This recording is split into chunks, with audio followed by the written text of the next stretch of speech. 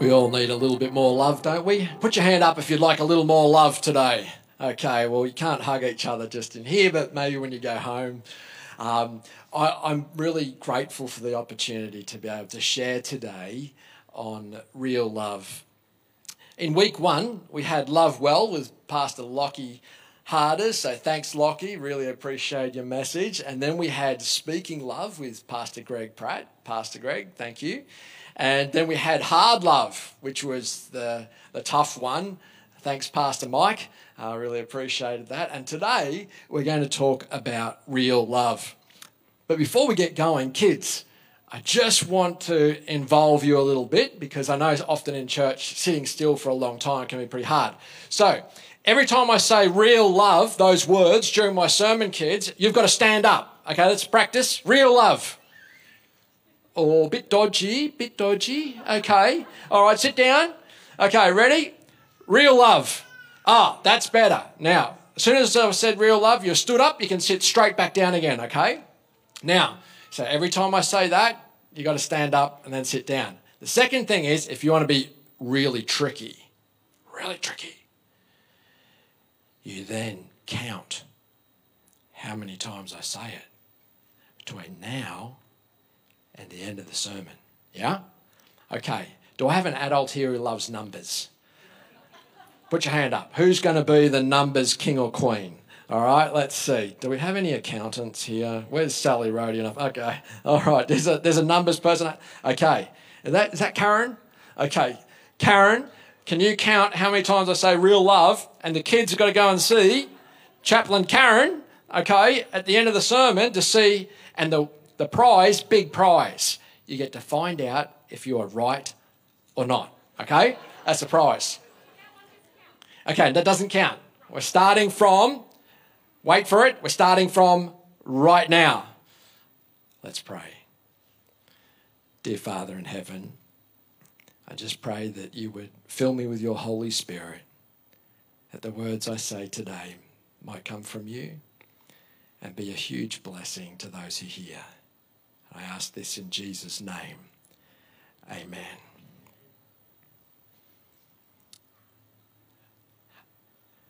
I was there in this room, and it was a place that I had never expected to be. It all happened so quickly that I could barely blink an eye, and before long I was ushered to take a seat, and as I sat down, they got out this big bar and they started to install this bar in front of my chair.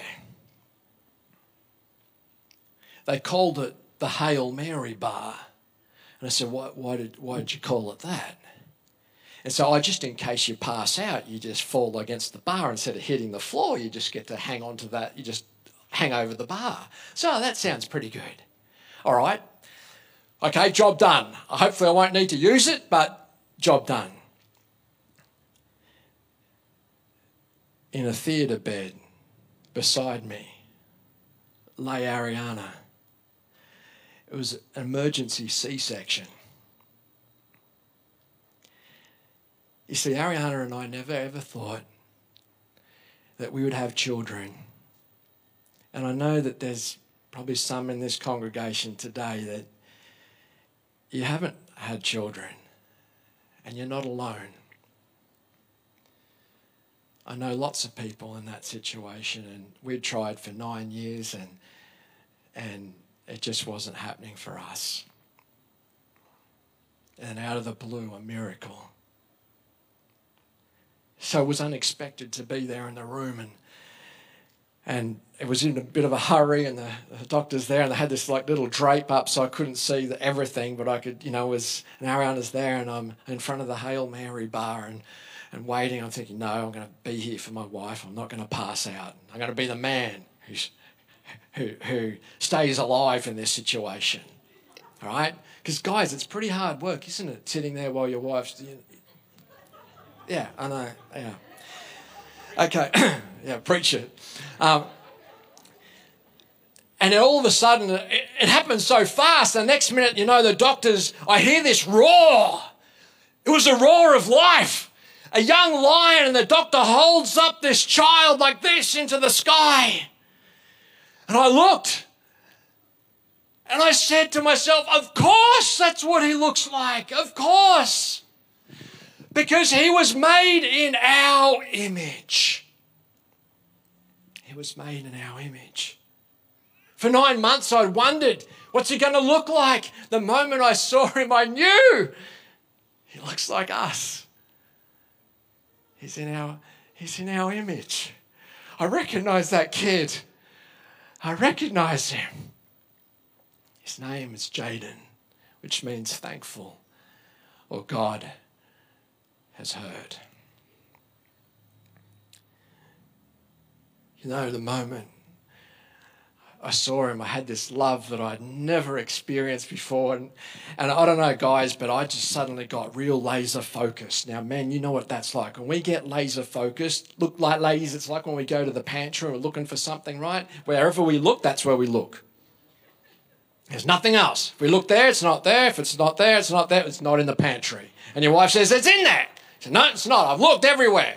I looked there, there, and there. She comes in there and pulls, oh, okay. I got real laser focused. I'm a dad now. I've got to do my dad stuff. I'm going to make sure I provide for my family. And I got really focused, but my heart was just full of this love, incredible love. I was his father. You know, Jaden, at that point, he didn't know much about love at all. And it was Ariana and I, we gave him love.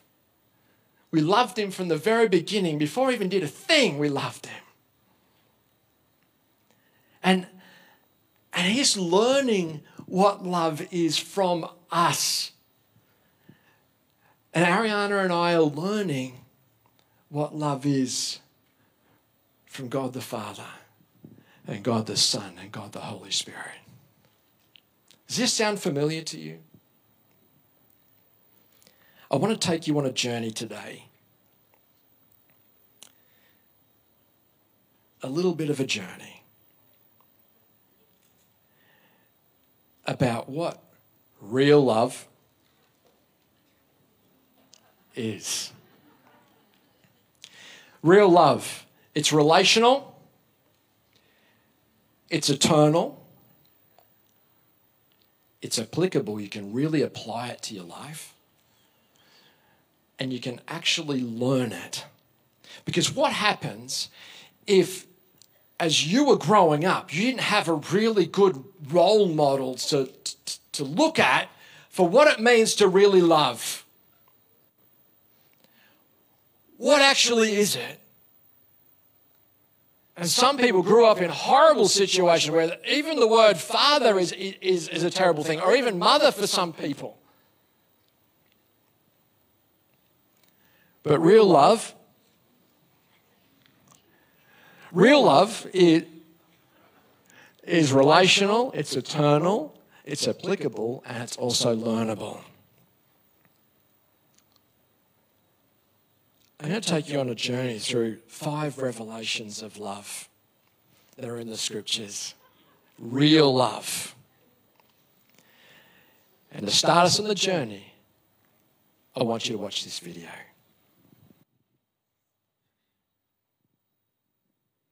My mom was constantly telling us we are untouchables. Oftentimes she would use the word we are subhumans, not really human beings. You can imagine how I would feel as a child constantly hearing it from my own parents, my mom telling that we are not real human beings. Because that's what she was told. And it goes generations like that. But you had even more demonstrative evil in your growing up. Tell us about that. Absolutely right. Because my father, by profession, he was a witch doctor, practicing witchcraft, practicing black magic. He used to say that he used to talk to the evil spirits, and thereby he was making money in the village. And you could imagine how totally our family was under the clutches of the evil spirits those days. It was an oppressive, grim, gloomy reality of my childhood. You had an unfortunate incident that would add fuel to the fire, literally. An encounter with a boy of an upper caste. What happened? Right. Yeah, I think I was around 11 years then. I was playing cricket with some of my friends, with my Dalit friends. And sometimes we used to play the game with upper caste boys as well. And once as we were playing cricket, I accidentally bumped into an upper caste boy. He was a Brahmin boy. He became very angry that I, being an untouchable, not to touch him. And then he yelled at me saying, "You dirty Dalit dog." And I became very upset, and I had this cricket bat in my hand. It's like your baseball bat, thick and hard. I took it and gave him a whack. He was hurt. He was bleeding. And there was a big commotion in the village. Nearly 100 of his relatives came from nowhere within no time. And they just held me guilty. They said, "I have committed something unpardonable and I deserve a punishment." So they told me that in the next 24 hours, we have to leave the village, vacate the village. Your whole family? The whole family. So my parents, as you can imagine, were totally shocked. They were in tears. They couldn't believe that this punishment was given to us. But we had to do what we were told. In the next 24 hours, we packed our little stuff, just left the village to another village where the Dalits were predominantly gathering. So that left a very deep hurt and wound in my heart. I'm sure it puts you in a bad place with the family members. You're right. Absolutely right. I mean, your dad's livelihood was in this village. You're right. So he almost lost his job and we went to another village. And that was the time I started asking this big question in my life as young as I was 11. Why did God create me as a Dalit, as an untouchable, as a subhuman? As you know, we were praying to all these millions of Hindu gods and no answer. So as you can imagine, I was left a very depressed, disillusioned young man, seeking for hope in my life, seeking for reality of my life. I had no clue. That was the time, as young as 11, I actually thought I should not live anymore. I should take my life away. Even today, many Dalits take their lives away just because of the atrocities meted out to them, just because of the discrimination and the ostracization in the society. This goes on. Your brother. That's right. Came on the scene. That's right. And what was the biggest surprise about meeting that older brother? Yeah, that was one of the most exciting day of my life, blessed day of my life, I would say. When I was around 17 years old, I met my older brother again. Then he came one day with a big beaming smile on his face. And then just he came and told, "Kumar, all our plight of suffering as Dalit is over," he said. I said, "How is it possible?" Then my brother told that he accepted Jesus Christ. He became a Christian, follower of Christ. I said, "How is it possible? I mean, I heard about Jesus, that he is the only God of Christians. And what happened? Tell me," I said. Then my brother told, as he was walking on the street, he saw a group of young people standing, singing joyfully. And then he stood there, heard them, their sharing, and they were talking about Jesus Christ. And then he stood there, heard the whole gospel, right and there, knelt down, gave his life to Jesus. And they gave him a Bible. He brought the Bible home and he just opened up the Bible to the first page. And he pointed out to a verse, an amazing verse, which I never heard in my life. And it says that I am created in the image of God. I said, wow, I never heard this good news all my life. Genesis 1:27. That's right. Because I was told I'm an untouchable, I'm a subhuman, I'm lesser than animal, I am dirty, polluted. Those are my titles. And here this book declares, and the God of this book says, I am created in his image. And I told my brother, I want this God.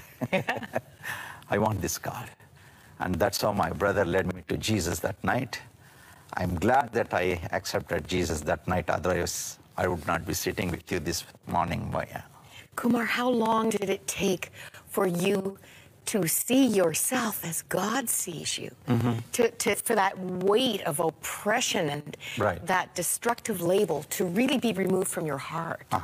Honestly speaking, it took some time for the truth to sink in me because it was too wonderful for me to believe that God could create me in his own image, the Almighty God. So it was like over a period of time, and it was like a process for me to just get the truth in me that I am his child. I am no more a Dalit, no more untouchable. And as a product of generations of bondage, can you just decide, I'm not a Dalit anymore? Can you just say, I'm a Christian, I'm walking away from this. I am a free man. Right. Actually, it took time, even though that is the reality. What did your family say? Well, my father did not react well because he was so gone deep into Hinduism, so gone into this evil world and evil spirits. He resisted it. Whereas my mom, who was kind of waiting for such a good news, accepted Christ the same day as I did. Wow. Yes. What wonderful. We call it good news. It's like unfathomably absolutely wonderful news. You're right. To someone with no hope. Absolutely right.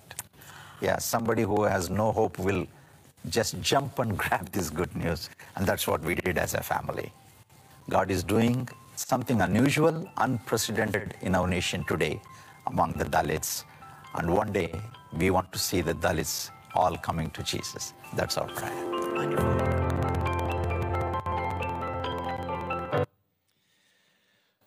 The first revelation of real love is that every one of you are made in his image. And Genesis 1:27, so God created human beings in his own image. In the image of God, he created them. Male and female, he created them. So when you're looking in the mirror next time, look in there and say, I'm made in God's image. I want you to turn to someone beside you and say, I'm made in God's image. Okay, what did you hear? I'm made in God's image. Let me hear it. That's the first act. I mean, God could have created us as human beings. He could have created us in any form, but no, he decided through his real love. Kids, wake up on the front. How come you're yawning already? I only just started. Okay. Through his real love, he decided through his real love to create us in his image. There's no greater thing that we could have been gifted with. Psalm 139, verse 13 to 18, you made all the delicate inner parts of my body, and you knit me together in my mother's womb. Thank you for making me so wonderfully complex. Your workmanship, it's marvelous. How well I know it. You watched me as I was being formed in utter seclusion, as I was woven together in the dark of the womb. You saw me before I was born. Every day of my life is recorded in your book. Every moment was laid out before a single day had passed. How precious are your thoughts about me, O God. They cannot be numbered. I can't even count them. They outnumber the grains of sand. And when I wake up, you are still with me. Real love invests value. The next revelation of real love is discipline. Now, it says in the scriptures that God disciplines those he loves. For the Lord disciplines those he loves, and he punishes each one he accepts as his child, it says in Hebrews. Now put your hand up if you love discipline. All right? Now let me tell you, I grew up in a home of discipline. Now there's some people from Victoria, love you guys. They're safe guys. They promise they did all the right things. They've come from the right places at the right times, okay? All right. I grew up as neighbours. And I received discipline and it hurt. Man, it hurt. Who's ever had the belt here? Put your hand up, all the old schoolers here. Who can be proud and say, yeah, I got the belt. Yeah. Who got some other things that we won't even mention? Let's say wooden spoon. Let's put the hand up if you got the wooden spoon. Oh, you poor broken people. Okay, all right, okay. Who got the nearest thing that was near them used on their backside on the odd occasion? Okay, oh, you were really broken people, all right? We had a horse crop. One day Dad grabbed that and whoo, my brother decided he was going to burn that thing and I helped him and it was the best decision my brother ever made in his whole life. But the thing I've learnt is this, as I've got older, that you see, discipline with pain in a moment is different from being undisciplined, where the pain lasts a lot longer because of your shortcomings. The pain of being undisciplined is ongoing, it's debilitating, and it's limiting. If you live an undisciplined life, you're going to have limitations. It'll debilitate you. You see, discipline is redemptive in the true sense of the word. To teach lessons that protect us from harm and to enable, grow, and refine us. Real love cares enough. Real love cares enough to correct. And I praise God that through my life, there have been people who've given me real love by correcting me and enabling me and teaching me.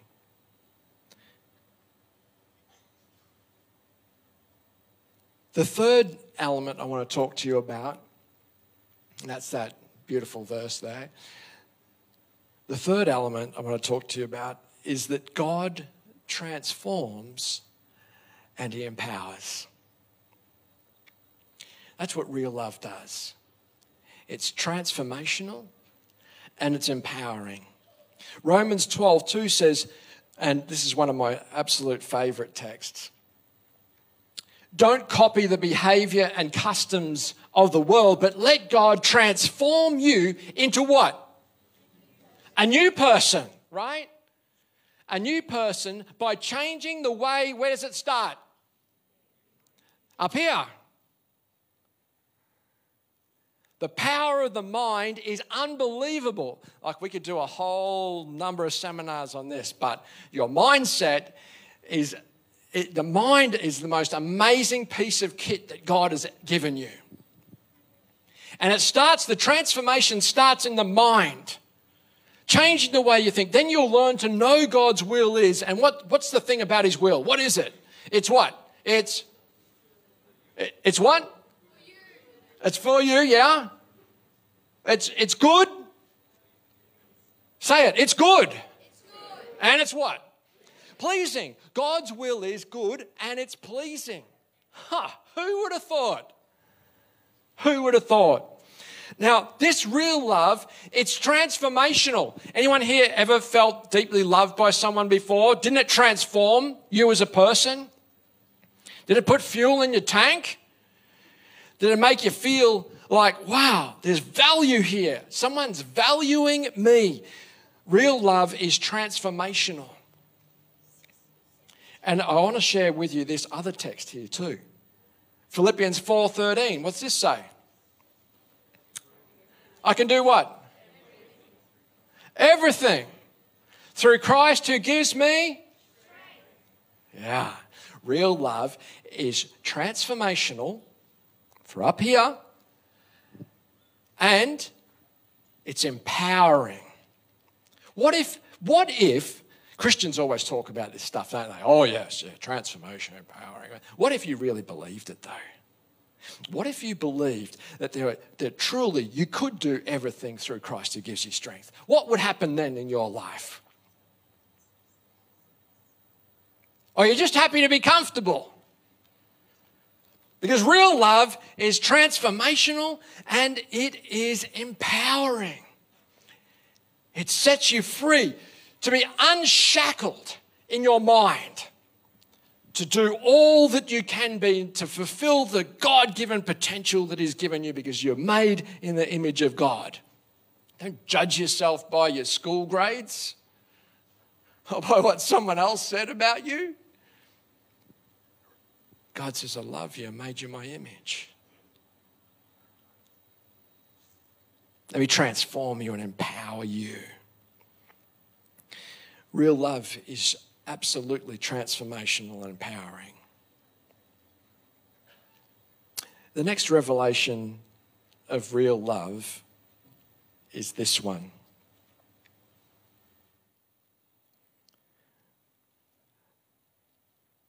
God gave his only son as a sacrifice.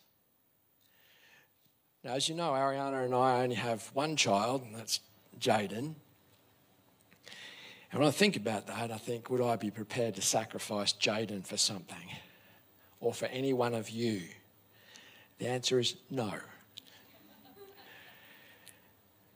But God demonstrates his love in this. While we're yet sinners, Christ died for us.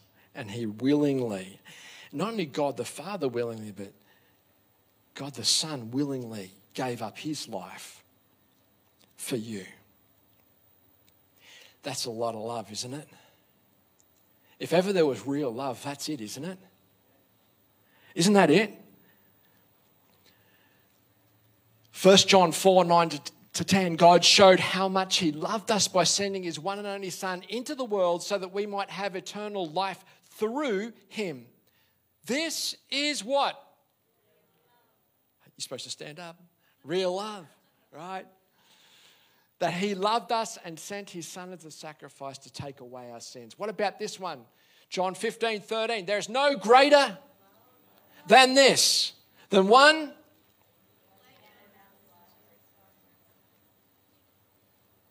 You know, real love is sacrificial, and it's life-giving. It's not about what you get. Real love is about what you give. Are you hearing me? But the beauty about this, think about it. What if you were sacrificial and giving, and the other person was sacrificial and giving? What are you experiencing? Now, in your life, there's a very simple thing. What you give out comes back. It's actually a godly principle. It's a principle of the King of Kings. Who you are is often reflected in how people relate to you, by and large.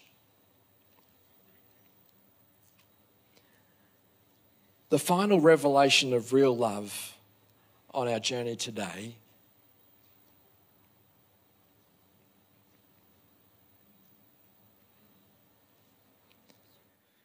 is that God prepares a dwelling place for us to be with him.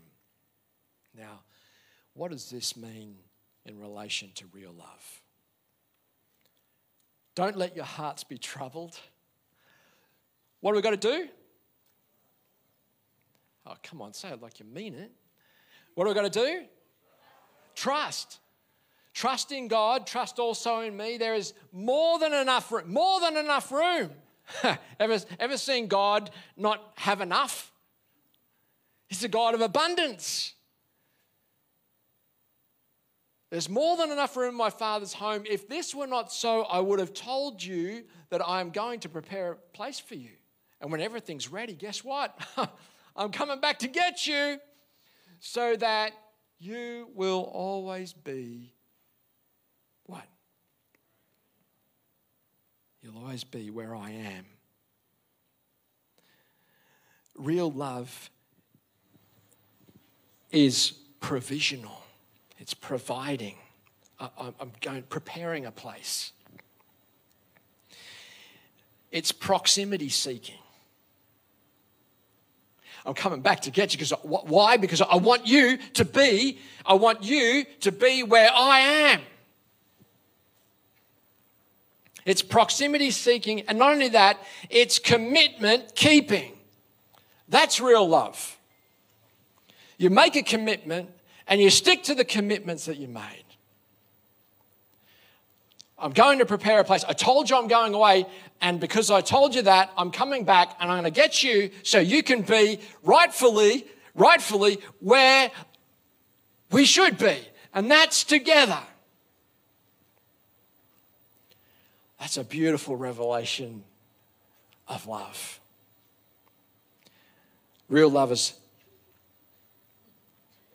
just seeing if you're still awake, provisional, proximity seeking, and commitment keeping. Okay, so that's nice, Steve. Thank you for that. Touched here. Praise God. Hopefully the Holy Spirit touched your hearts. Okay, so now, what do we do? How, now that we've heard these revelations of real love, how do I develop them in my life? Well, first of all, I'm going to suggest to you that you focus your attention on a few people. Think of the personal realm. If you're married, a spouse, or your children, maybe some close friends. Think about some people right now that you can kind of fix your thoughts or choose to actually show this real love to. Okay, and then maybe professionally, maybe there's someone at your workplace or maybe at school that you can choose. I'm going to choose one person, important person. I'm going to practice doing this real love stuff. So once you've kind of got someone in mind, then the first thing to do if you really want to practice it is you've got to fix your thoughts